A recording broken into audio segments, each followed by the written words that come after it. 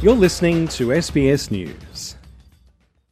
A historic day in Canberra as Papua New Guinea's Prime Minister James Marape became the first Pacific Island leader to address Australia's Parliament. It's been almost 50 years since Papua New Guinea gained independence from Australia, with Mr Marape taking a moment to celebrate the nation's shared history.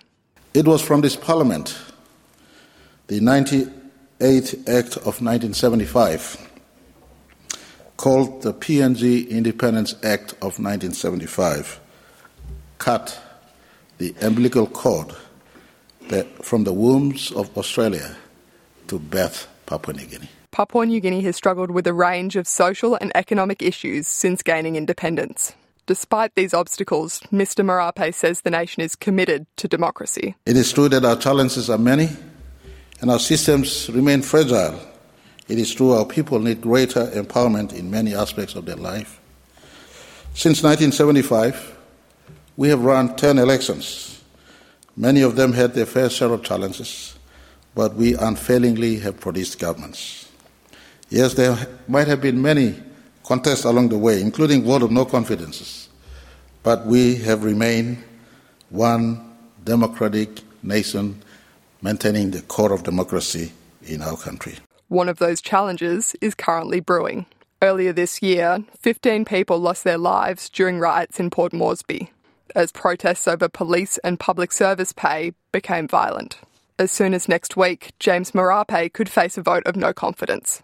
Distinguished policy expert from the Australian National University, James Batley, says it's impossible to predict the outcome. It's very difficult for any outsider to predict the outcome of political developments in Papua New Guinea.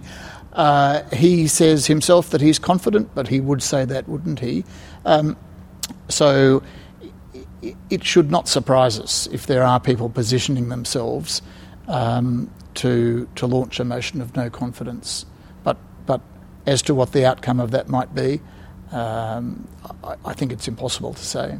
The leaders discussed closer cooperation on security, defence, climate and the economy. Mr Marape says he wants Papua New Guinea to become a stronger nation. Papua New Guinea must not continue to be an aid grant receiving nation, a nation that depends on borrowing every year to survive. We must become a strong country, standing on our 2 feet, economically independent and strong, so we too can help Australia maintain democracy, preserve peace and ensure stability in our part of planet Earth, in our Pacific. Policy expert James Batley says the country's complex development needs could make that a slow process. Papua New Guinea's got really formidable development challenges, and to be honest, it's hard to see Papua New Guinea graduating from the need for external assistance for some time to come. Underpinning James Marape's address was the recognition of a truly unique relationship between Australia and Papua New Guinea. Many of us in Papua New Guinea see Australia as a big brother or sister who took care of us when you were still a teenager. You nurtured us into young adulthood and continues to support us to this day. We were cut out from the same democratic cloth. One can choose friends, but one is stuck with family forever. One is stuck with family forever. Our 2 countries are stuck with each other.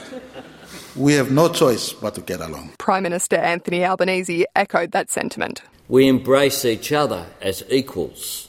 We learn from each other as neighbours. We are there for each other as mates, especially when times are hard.